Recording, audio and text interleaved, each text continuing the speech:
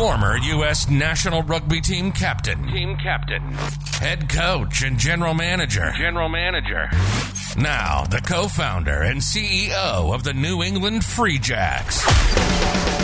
Now, Full Contact CEO with Alex Magleby. Hey everyone, thanks for joining Full Contact CEO today. I'm your host, Alex Magleby. I'm also co-founder and CEO of the humble, hardworking, free-spirited New England Free Jacks. Joining me today is super software nerd, entrepreneur, venture capitalist, rugby superhero, mentor to many, many, keeper of the table at Henrietta's, over 50 million companies started, current co-founder and CEO of Tamer, Koa Labs founder, Bowdoin Rugby, Boston RFC alum, and overall amazing human, Andy Palmer. Andy, thanks for joining me today.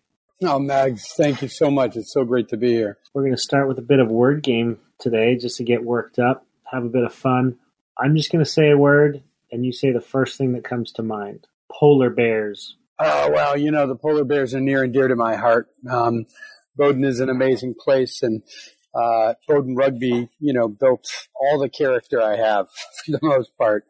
But those guys that play rugby in Maine are pretty special to me. They're all amazing at the Portland Rugby Club, and it's really great rugby dynamic in Maine. Cambridge. Yeah, Cambridge, like the heart of entrepreneurship. The amazing sort of culture in the ecosystem in Cambridge innovation is unparalleled in my opinion, and it's a great place to start companies. And also a really stark contrast. A lot of people compare Cambridge on the business side to Silicon Valley, and the difference here in Cambridge is A, we're the heart of biotech, and B, we really, we have a heart here, a little bit of more of soul. Sometimes the Bay Area can be a bit, purely capitalistic and Machiavellian, whereas here in Cambridge, I think we think about people a lot more. R is for rugby. Oh my gosh. Well, Mike Petrie wrote this great book, and he really for his kids, and then he had it published. And I'm a huge fan. I think that we can't get young people excited about rugby early enough, and there is no earlier than R is for rugby. So Mike Petrie wrote this great book, and we're now giving out books to anybody that wants them, just to promote the game and get people reading about rugby. I love that initiative of getting R is for rugby out into the broader community so people have access to the book. We got that a while ago. We bought it from Mike Petrie, a signed version for our children. And it's been great to share that with them and help them as they learn their ABCs. But then it's, this is rugby, Dad. This is what you're always talking about. Exactly. That's right. A great way to share our passion and get them talking. Awesome. And of course, this episode is brought to you by the Free Jacks, the humble, hardworking, free-spirited amazingness of Major League Rugby. Thanks to the Free Jacks, go to shop.freejacks.com to pick up some discounted stunkity-stunk. Use Full Contact CEO as a discount code. That's for a 15% discount on amazing, tough comfort Free Jacks swag.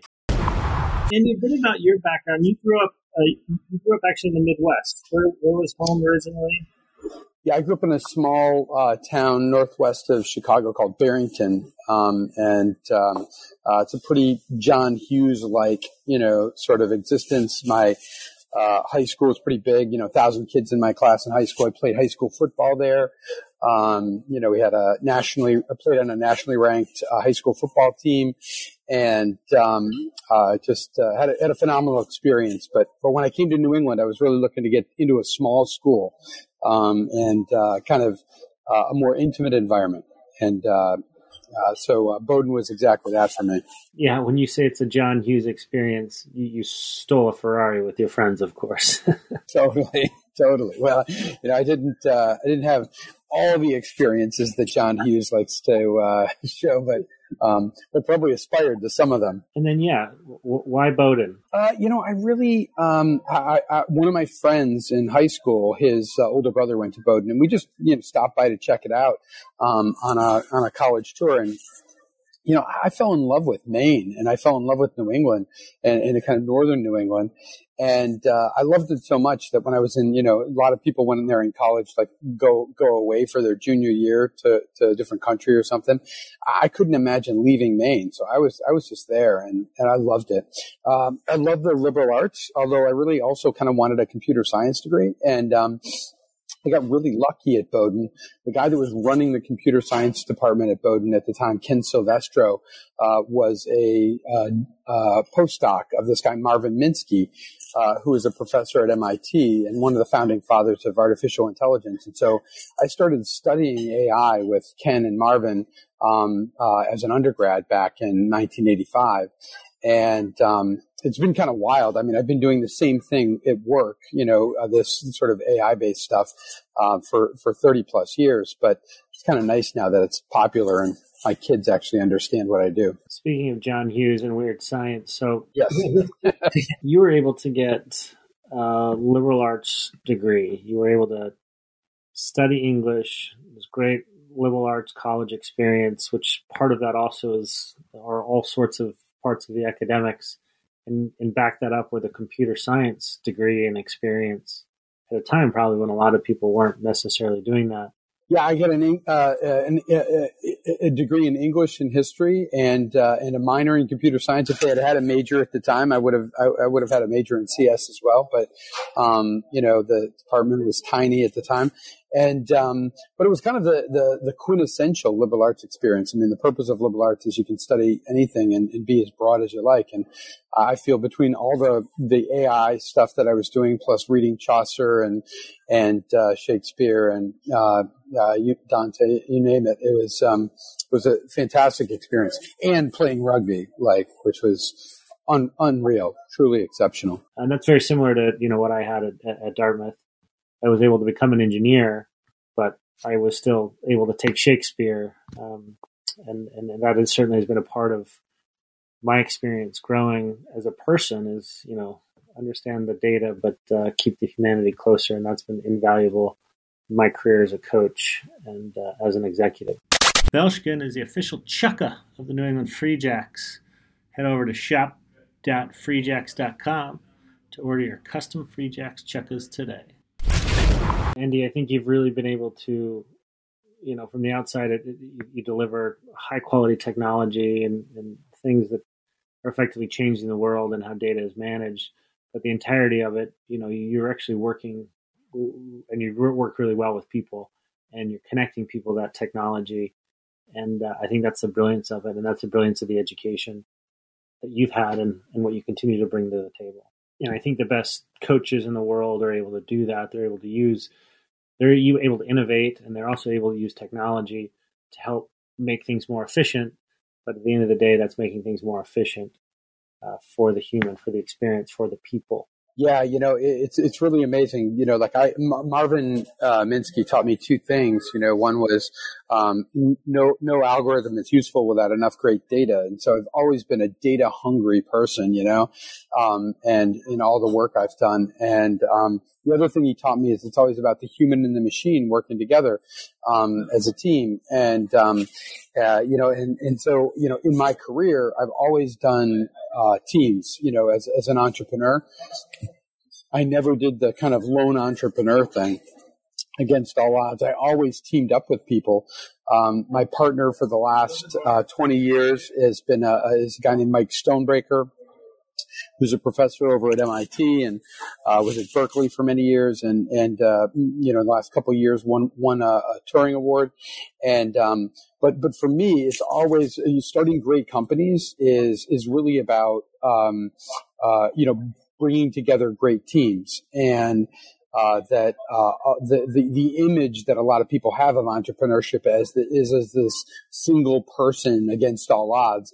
But I think much more common and much more accessible to most people is the idea of doing entrepreneurship as a member of a core startup team with 2, 3, 4 people that support each other, complement each other, and also like starting companies is really freaking hard and emotionally draining, and having a partner when you're going through that emotionally is much better, much more fun in terms of the experience. And you're on your 50 plus company. I'm on my 4th. Well, it's like, I've done eight myself directly, and then I funded a lot of people at my fund, Koa, which we're in our second fund now. But our focus at Koa is we back first-time entrepreneurs, and most of those, more than 80% of the entrepreneurs we back are either women or immigrants in some way, shape, or form. And the returns in that fund have been great. So, we get 37% plus IRR. Net IRR. And what's incredible about that is you can back these, traditionally underserved populations of entrepreneurs and do incredibly well, financially. And so, I think there's needs to be a real focus now in traditional venture capital and funding sources for entrepreneurs on, this underserved community of women and immigrants. So with Koa Labs, for everybody out there, if you quickly read it when you see it, it also spells Koala BS, but don't be confused. It's right. Well, Koa Labs, the initial inspiration came from a Maori word. Really? That means happiness. Yeah, Koa. That is so. And then. Yeah, and then it also happens to be this tree that grows in, the Pacific, in Hawaii, most notably, and it's a very strong tree. So those were the two things. Well, and also in the Midwest, they have these campgrounds called KOA, and we like to think of ourselves as kind of a safe haven for entrepreneurs. So how do you decide where you're going to invest? How do you make that decision?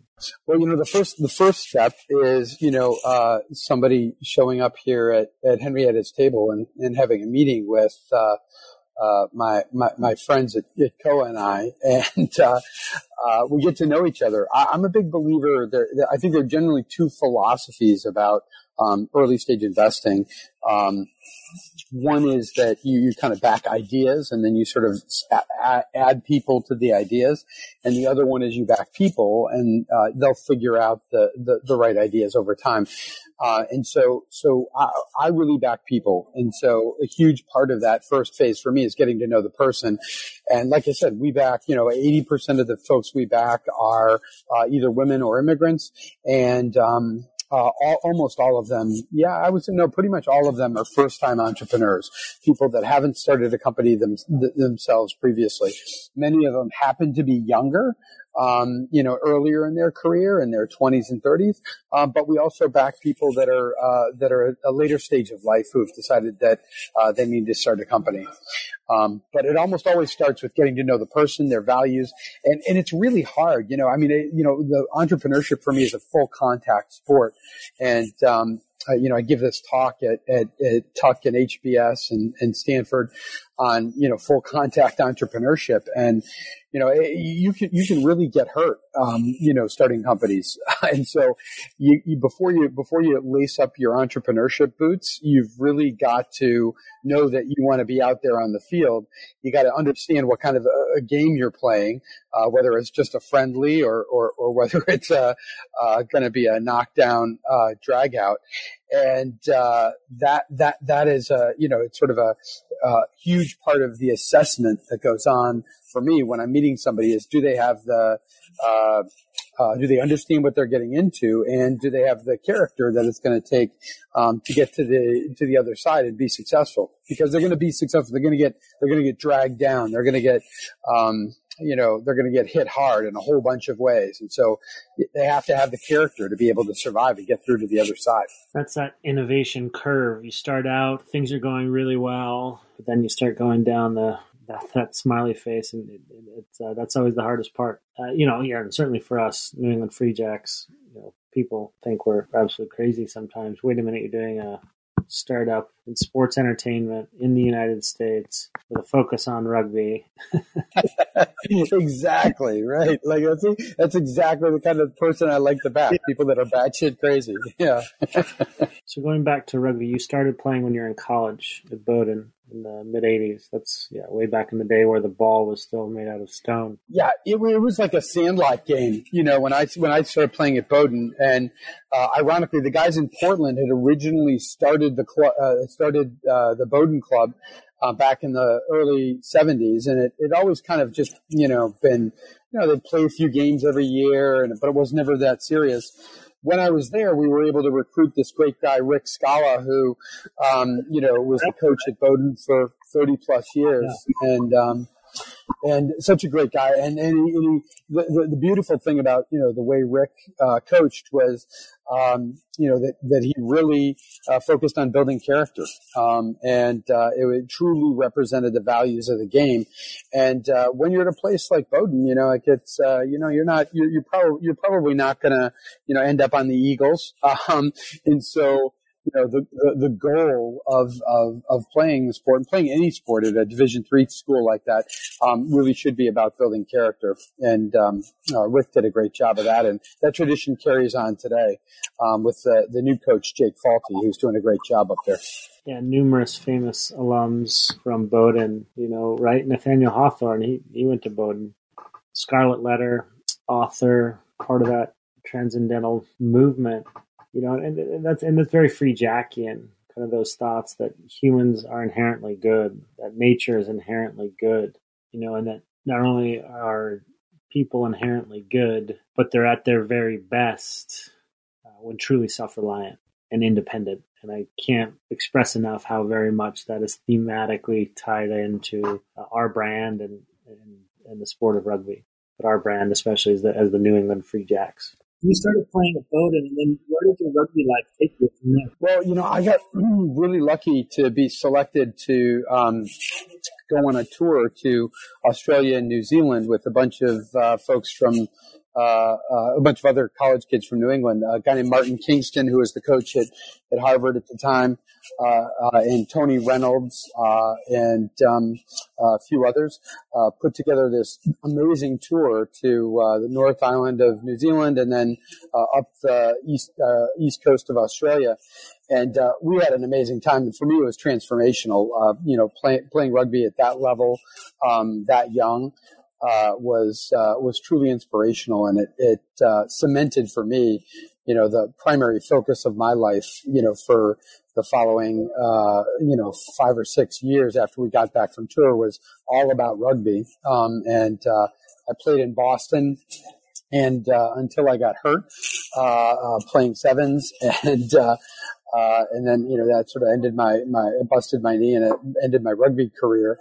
But it was the best time of my life, truly. Yeah, nothing like a rugby tour to bring people of all shapes and sizes and backgrounds together. It's such an amazing democratizing experience to really develop camaraderie and respect for others and have an awareness about the world, which is one of the great things about rugby. And at the Free Jacks, we're really trying to work hard to provide access to that experience, whether that's being a fan and being a part of match day festivals where everybody's having a good time. I don't know, no matter how much exposure you've had to the game to date, but it's there to have a great time and be good to other people, or having access to learning the game, and having adequate fields to play on and quality coaching and quality identification opportunities for more high performance play, and being able to bring that to various populations and demographics is really, really important part of our mission. And then you went to Tuck Business School at Dartmouth?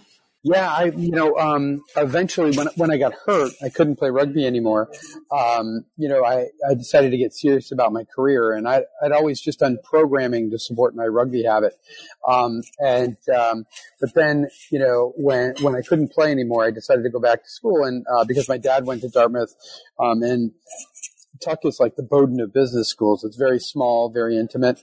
Isn't there like a study in the 80s, and I was like, oh boy, one of those Bowdoin was like the number 2 drinking school in the country, and lo and behold, Dartmouth was the number 1. There might be a theme there. I try not to emphasize that, but I had a great time at Tuck, and it was an amazing opportunity and very, very, very good experience. But it was a bit weird, as an entrepreneur. A lot of these business school folks are very conservative and go into investment banking and consulting, and so I was a bit of a fish out of water in terms of my career interests there. And after Tuck, I went down to Austin, Texas, and had a chance to work with a great company, a guy named Joe Lemont, who started a company up in Palo Alto and then moved it down to Austin. And a company called Trilogy, which was an AI company, basically the same stuff I had been working on as an undergrad. And that was a blast. We grew from, a small group of dozens of people up to thousands of people within 2 or 3 years during the height of the boom. And then we did a spin-off company from Trilogy called PCOrder.com that we took public in 1997, and that ran up to what people today would call a unicorn, $1.5 billion market cap, and all the requisite things. So it was a great run and a great time to do that in Texas. It was a lot of fun in Austin. Really loved that town. So can you just break down that a bit further for us, for me and others? You were into artificial intelligence applications at the time, and just fill us in on that, what that means. Yeah. So at Trilogy, we focused on automating an application called sales configuration. So, when back in the early 90s, if you were a sales rep at a company like Hewlett Packard and you submitted an order for a new computer that somebody wanted to buy, that was all done manually, and there was no system behind it. And what Joe and the team at Trilogy had built was an AI system that allowed you to configure computers accurately. And we estimated that HP, because of these misconfigured orders that were being submitted manually, they were losing about $1 million a day because of this problem. And so we were able to charge them, HP and others, a lot of money simply by making sure that all the orders that got submitted into their company were accurate orders. And the techniques, the AI techniques that were behind how you make sure that these orders are correct were, it was a constraint-based inference engine, and kind of a very well-known set of techniques in AI back in the day. But now these same techniques are being applied very broadly across the entire economy these days. So, what we were doing at Trilogy was pretty unique back in the early 90s, but now everybody's doing it.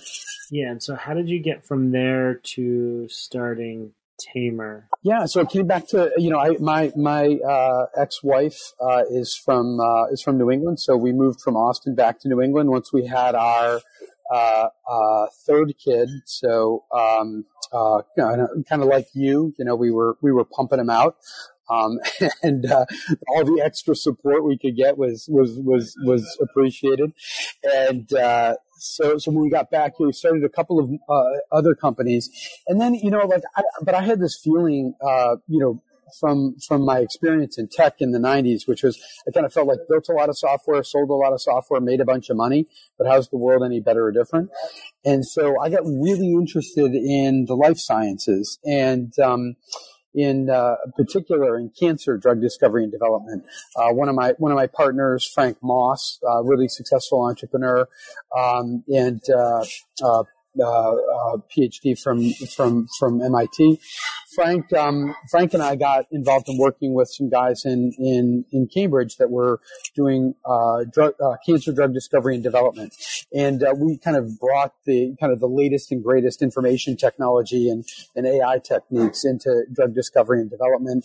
We helped start a biotech company called Infinity Pharmaceuticals, and then eventually from there I ended up starting another company called Vertica, with my partner, Mike Stonebreaker. And then from out of Vertica, I went over to Novartis for a few years and ran all the software and data engineering over at Novartis's research group. And then after that, while we were there, my partner Mike and I were doing some research at MIT that was a project called Data Tamer, and that project ultimately turned into the company that we call Tamer. And my partner Mike and I have done this 5 times now, where we do research in his lab at MIT over at the Computer Science and AI Lab. And then maybe 1 in 10 of the projects that Mike has in his lab are sort of commercially viable. And so then we'll take that technology out, open source the tech, and hire the postdocs that were working on the project in the company, and then kind of build the company out from there. And that's exactly how Tamer started. It started as a research project called Data Tamer, in a paper that we published back in 2011, and then and started the business, and now we're up to about 140 people and almost cash flow positive, and growing really dramatically. That's super cool. How do we use data, to provide the best possible experience we have for our fans, driveway to driveway on match day festivals, and certainly to improve the experience for them in those environments, for all involved, but also kind of that 30 seconds a day respite to provide that same experience? I think this is all about data, right? I think it's going to be really cool to watch as rugby becomes mainstream in the U.S. But it really, I think, especially for rugby folks, starts with, data about what their interests are, what they care about. For me, I'm a really, passionate All Blacks fan. And so, as a rugby fan, knowing that, sort of would enable the Free Jacks or any professional rugby team, to, sort of tune things to me. I'm going to be a big fan of any Kiwis that are on the team. I'm going to want to follow them and, fanboy them. And so I think, as rugby develops, in the U.S., I think that, using data as a strategic asset, to market, directly to those fans, and build an experience that is tuned to their interest is very powerful. Yeah. And the key learning, certainly for us, is aggregating, taking that data from all the various sources and making sure it's quality data, and then we're really able to use that to help our fans and to make the experiences better. That's key that we're learning and working on. Yeah, it's really challenging and also really exciting. And so, Andy, you've been on a lot of teams, you've been on a lot of companies, you've run teams, you've been on a lot of rugby teams, you've been on a lot of corporate teams. And at one stage, you said, "I work for the people who work for me." Well, I think it's a value that I learned from rugby, which is the best teams consist of folks that are selfless and willing to sacrifice their own interest in the interest of the success of the overall team. And so when you have a bunch of software engineers, their individual interests are often in working on the coolest and the most interesting projects. And sometimes you have to convince them to work on projects that are less interesting to them intellectually, but are the things that really matter for the company. And so I spend a lot of my time, talking to them about their interest and what they care about. And I really do view myself as serving them. At Tamer, I'm in service of the people that are on our team. And our primary goal at Tamer is professional development. That it's the one way we compete for the best talent. That if the people at Tamer believe that we're more committed to their professional development than anybody that might want to hire them at Google or Twitter or Facebook or LinkedIn or Microsoft, then we've got a much better chance of retaining those people in the long term. And so we've injected professional development into the core of our culture. And again, this kind of core learning culture for me is something that I picked up in rugby. And much as I was a student of the game of rugby, I feel like I'm really a student of entrepreneurship and what it takes to build great software. And we're all, as a team, we're constantly studying that. And my goal is to especially bring the young people into a culture where they have a positive working environment and almost unlimited professional development. So these are the things. This is for me. This is what it means when I say, I work for the people that work for me. Yes, some really good nuggets there. How do you find those type of people? Is it you gotta, you actively seek out those type of people, or is this, you're able to bring them in house and the training is so good internally that you can kind of make them those type of efficient parts of the team? There's so many great young people out there in the world, and we like to hire the best. So we really we like to hire the smartest folks we can possibly get our hands on. A lot of those folks happen to come from top tier educational institutions, but they can also come from almost any place. We hire people out of Northeastern and UMass Lowell, and these great institutions, but maybe not as high of a brand, so to speak. But when we also, the other thing we filter on is like at Tamer, what we do is kind of like data plumbing, and so we try and filter out people that are actually interested in that problem. And back to the rugby analogy, where to play rugby, like you got to be interested in getting yourself dirty and getting in there and and putting your hands in to do whatever it takes. And so another one of the things that we look for when we're hiring folks is people that are not afraid to go to the face of the wall and do the hard work that's required every single day. And we generally don't hire people that are you'd think of as like professional managers, right? We like to build the management skills. We like to say you can build the management skills over time, but the raw intellect and the raw interest in what we're doing, those are things that have to sort of be innate in the person. So you find you go out and seek intelligence and curiosity, and then you teach them the necessary bureaucratic skills that they're going to need to manage systems. Yeah, hopefully, for better or worse, I'm a bit of a rule breaker, and as an entrepreneur, and bureaucracy and process are really, really tough for me to swallow. Some of it's required when you start to get bigger as a company, but right? Yeah, absolutely. And of course, when you've got more than two people, you've got politics. So you always have to worry about that. Yeah. So tactically, we hired folks who have a lot of curiosity and, have demonstrated work ethic and a desire to really be a part of this thing that's much bigger than all of us and moving it forward. And they're very committed to the values of the organization, being connected to our community and helping our community get access to the values of the sport, doing it in a economic, environmentally conscious way. The Match Day Festival is doing it where we're going to have a lot of fun, but we're going to take care of each other. No matter what your background is, you're welcome.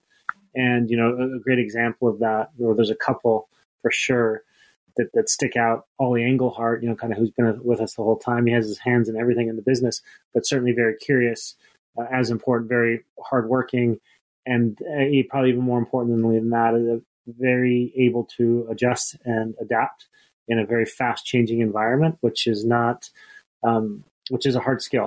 And always been a big part of the organization, helping to grow the organization.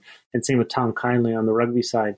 Again, young, but certainly very hungry, willing to do the work, but very curious about how to do it better and improve it, and seeking mentors throughout the world, which I think is absolutely just brilliant.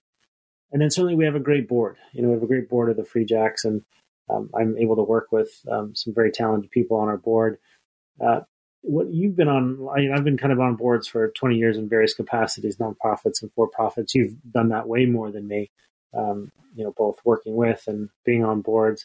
Do you have a little advice for us in that regard? Well, first and foremost, I think you guys are doing a great job, and really appreciate what you're doing in building what will be the first and the preeminent professional rugby team here in New England. And credit to you and Eric and the whole team. But I think one of the things that matters the most is when building teams like this is that building diversity in from the very beginning, and I really talking about diversity in the broadest sense, not just sort of gender or race or socioeconomic, but also like gender of mindset and perspective. And it's one of the best things about rugby is the fundamental diversity of the game. And I know you guys have been sort of a role model for this, and I think that it's going to be so important for rugby in our country that we really leverage the fact that as a sport, rugby is so much more diverse than many other contact sports. And so as you guys are building your organization, I think that's a sort of a key a key thing to stick to. As you guys are growing, the other thing that I think is essential, for rugby, at this stage is I think money really matters a lot. And I know there's the potential for huge infusions of tens of millions of dollars of money into rugby in the U.S. in the next couple of dozen years, and I think it's going to matter a lot. And how we spend that money, I think, is really important.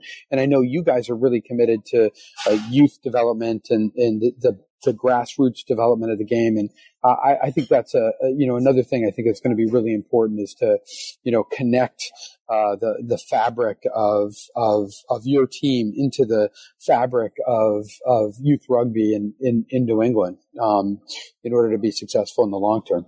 Well said. I mean, as an entrepreneur, being part of an entrepreneurial experience, having to wear multiple hats and do multiple different things, and then sometimes doing a deep dive, but then being able to jump back into other areas and adjust to what's happening around you. Certainly rugby is just an unbelievable teaching tool for that. So yeah, you're an open side flanker and you're running to hit the rock and somebody else on your team made a different decision. So you go with that and you have to adjust, even though there was maybe 10 things to do and 3 of them were more right than the other 3, which were more right than the other 4. And it wasn't the choice that you necessarily would have made, but now you have to adjust and go support your teammate, which I think is a very, very good pressure teaching situation. Plus you have to adapt. It's just that mindset here is we got 10 seconds to quickly discuss between 15 of us or 7 of us the tactical change that needs to happen. There's not a lot of time for rah-rah, and it's got to be concise and the ability to change. And I think that the game is perfect for that. I think that's also why you see, so many rugby players become successful leaders and running startups, but also in medicine and in education, but just having that real entrepreneurial, adaptable spirit. Brother, there's so much great stuff packed into what you just said. I mean, it's well said. And, this idea of, the ability to assess your, for every player on the rugby field to be part of the strategy and part of the execution of the strategy to win a game is really what attracted me to it from football. I started playing football in college, and once I started playing rugby, I could never go back because there's so much more intellectual stimulation in rugby, and as a game, right, it really teaches you these lessons and builds character coming off of the Super Bowl here last week. Football for me is, I appreciate it and I like it, but it just seems boring and kind of rote and very routine. And I think especially for young people growing up, rugby is a fantastic alternative to football, because it's a bit safer, and also like it's just the opportunity to develop character playing rugby is much, much larger, just because of the nature of the game. Yeah. So, that decision making, running up the field, and am I going to pass left to Sarah or right to Jonesy, and, or am I going to run it? And everybody's going to have to support that decision no matter what that decision is. And there's probably a more right decision and a somewhat right decision, a less right decision, but it gets made and we all then have to support it. That's right. And it's the best companies that I've ever started have cultures that are exactly like that, where individuals are empowered to make decisions every single day. And they don't have to, check in with the bureaucracy and look for oversight. They're free to execute. They're free to run. They have, like you said, they have space. Yeah. I just think, from a leadership perspective, the coach creates that environment with the players, and the players are kind of leading that environment. And then the players have not only the tactical understanding to make adjustments, but they have the strategical understanding underpinning it to be able to then make those decisions under pressure without, the coach input that you get in some other sports. And you kind of do 1,000 things. And how do you do it? How do you measure your day? One of the times that we met, I show up for a meeting and it's at Henrietta's, which is, a great place to get breakfast, a restaurant in Cambridge. And somebody else is there beforehand. Looks like you're having breakfast with them. I sit down, we have breakfast, amazing. Somebody else comes. I think you'd have like 1,000 breakfasts a day. Yeah. Well, I really try hard to eat only one. Yeah. But it's fun. It's stimulating. It's really interesting. And, my partner Chin and I are sitting here looking at each other right now at Henrietta's, and, our Chin is a Tuck grad, and, our first conversation started right here, and we just started hanging out together and talking about stuff that we were both interested in, startups and technology.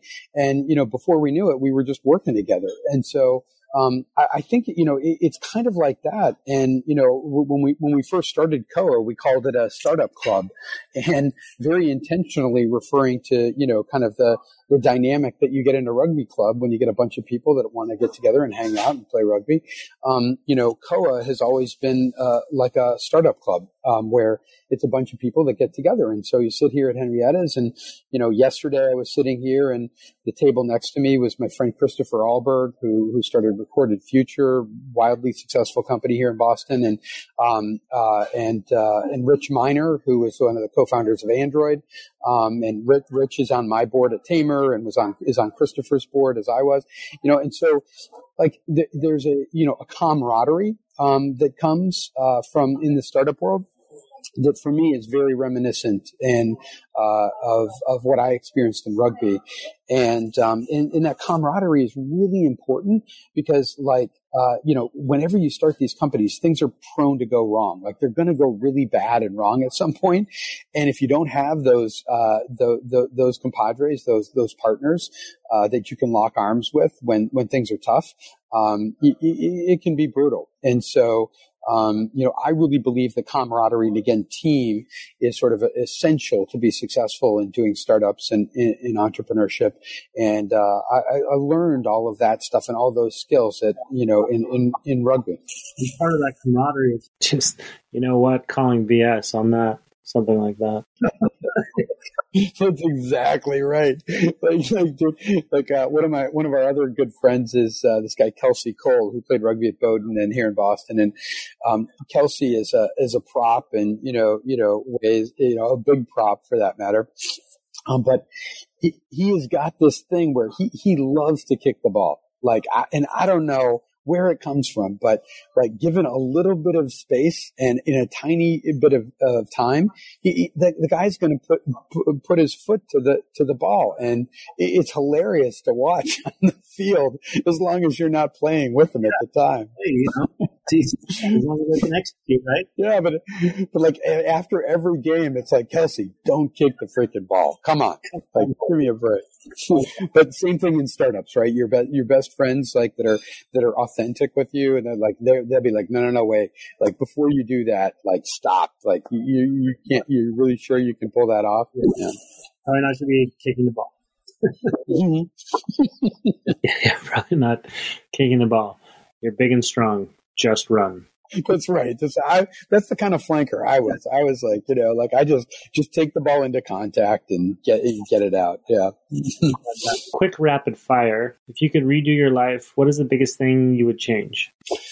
Oh, wow. That's a really great question. I think that there's a part of me that wishes that when I had graduated from college, that I had just flown out to the Bay Area and spent, 3 to 5 years, working at Apple, or maybe Seattle with Microsoft at the time, or, I sort of missed that opportunity, but primarily, I was busy playing rugby and traveling around the world and having fun. So I guess, I don't regret that, but I never really had that sort of hardcore Silicon Valley, tech experience. And, so I wish I had done that at some point. I did I moved out there, 5 or 6 years ago and lived there for 6 months. But, I think that when you're young and you're interested in tech, especially, that, having that experience of living in the Bay Area for 3 to 5 years, is a very unique experience. It's incredible out there. And, so that's the one thing I probably wish I had done at some point. Yeah. And you're in that Cambridge ecosystem now, which you could argue is, in some areas, in some things stronger than Silicon Valley, certainly different. Yeah. And Cambridge is different, right? Like, it is not the same. And for way too long in the Cambridge startup ecosystem, people were sort of always comparing themselves to the Bay Area, but like, it's really just different. Like, we're more innovative here. We have, Cambridge is the kind of place where lots and lots of companies start. And, some will grow here. Some will, decide to go out to the Bay Area or down to New York and grow up there. But there's so much raw intellectual horsepower laying around on the ground in Cambridge that, this is a natural birthplace for great new companies. And, one of my favorite venture funds here is Katie Ray's fund, that is, called The Engine, which is focused on MIT spinouts. They have this great new, fission company called Commonwealth Energy, which is, could, completely change the game in energy.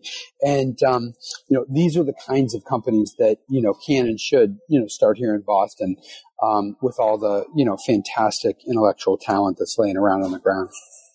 Yeah, I grew up in Salt Lake City, and I remember that when they, quote unquote, found cold fusion. Yeah. The genie grants you one wish. What do you wish for? I wish that Major League Rugby becomes successful, and that the Free Jacks win the championship. Yeah. For 3 or 4 years in a row before we give somebody else a chance to do it. Absolutely love that. Any good books you're reading lately? I've got this book. R is for Resilience, which I think is a great book, and especially in context of everything we've been through with the global pandemic, I think resilience is kind of is a key trait, that we all need to aspire to. And, but the R is for Resilience is my favorite latest book. Yeah.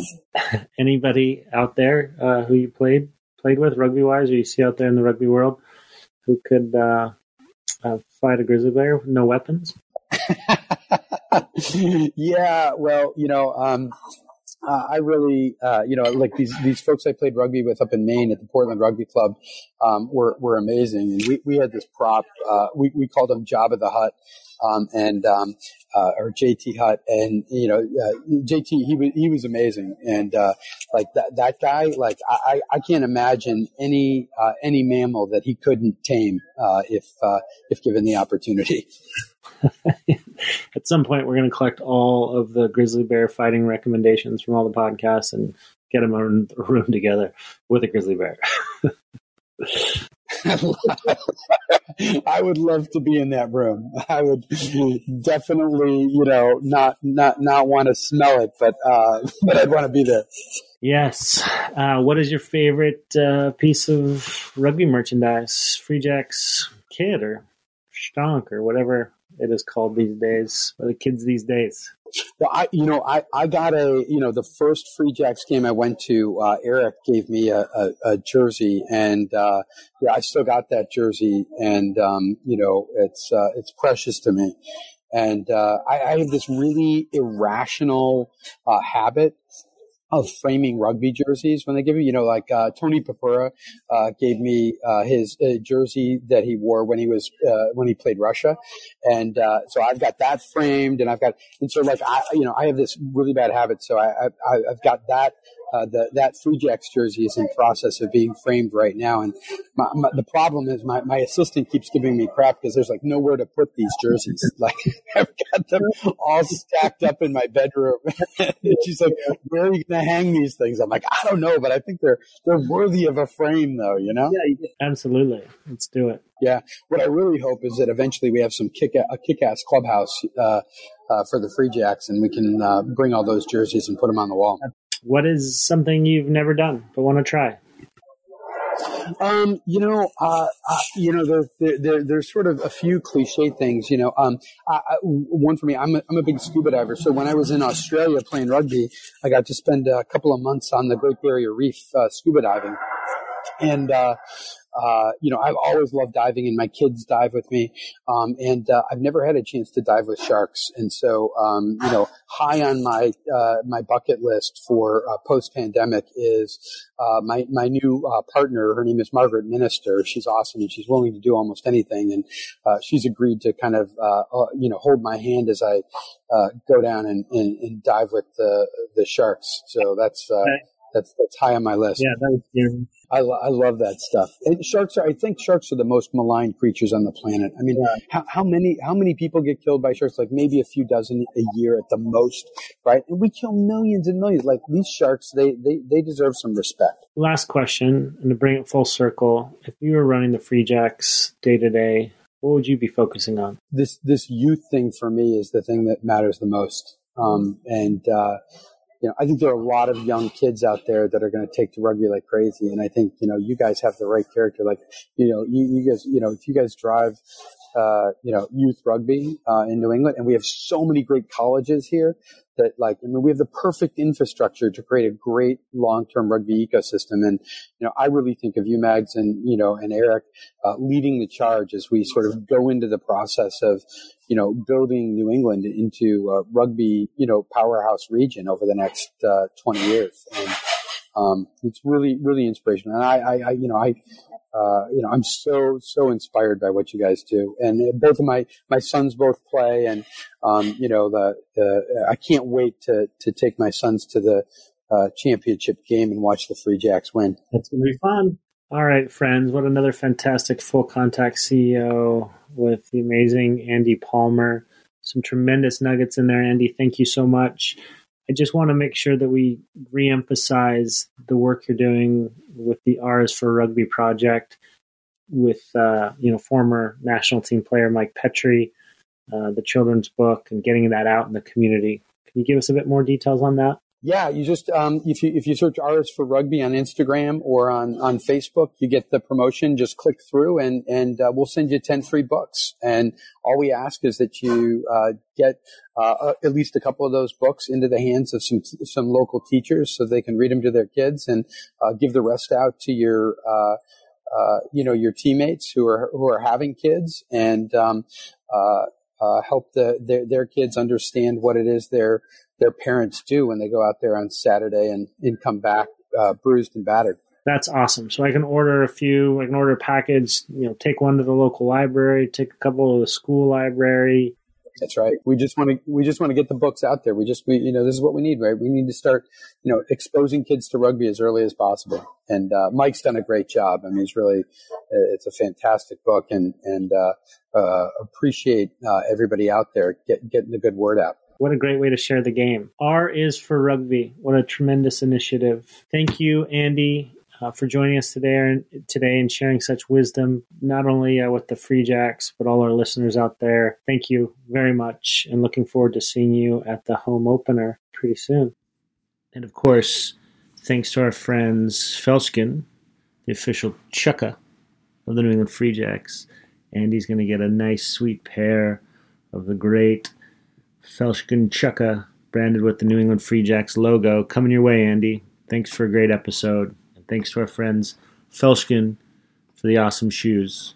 Thank you to all of you for tuning in once again to an enriching Full Contact CEO. Be sure to tune in next week as we have another very, very special guest. See you then. Cheers.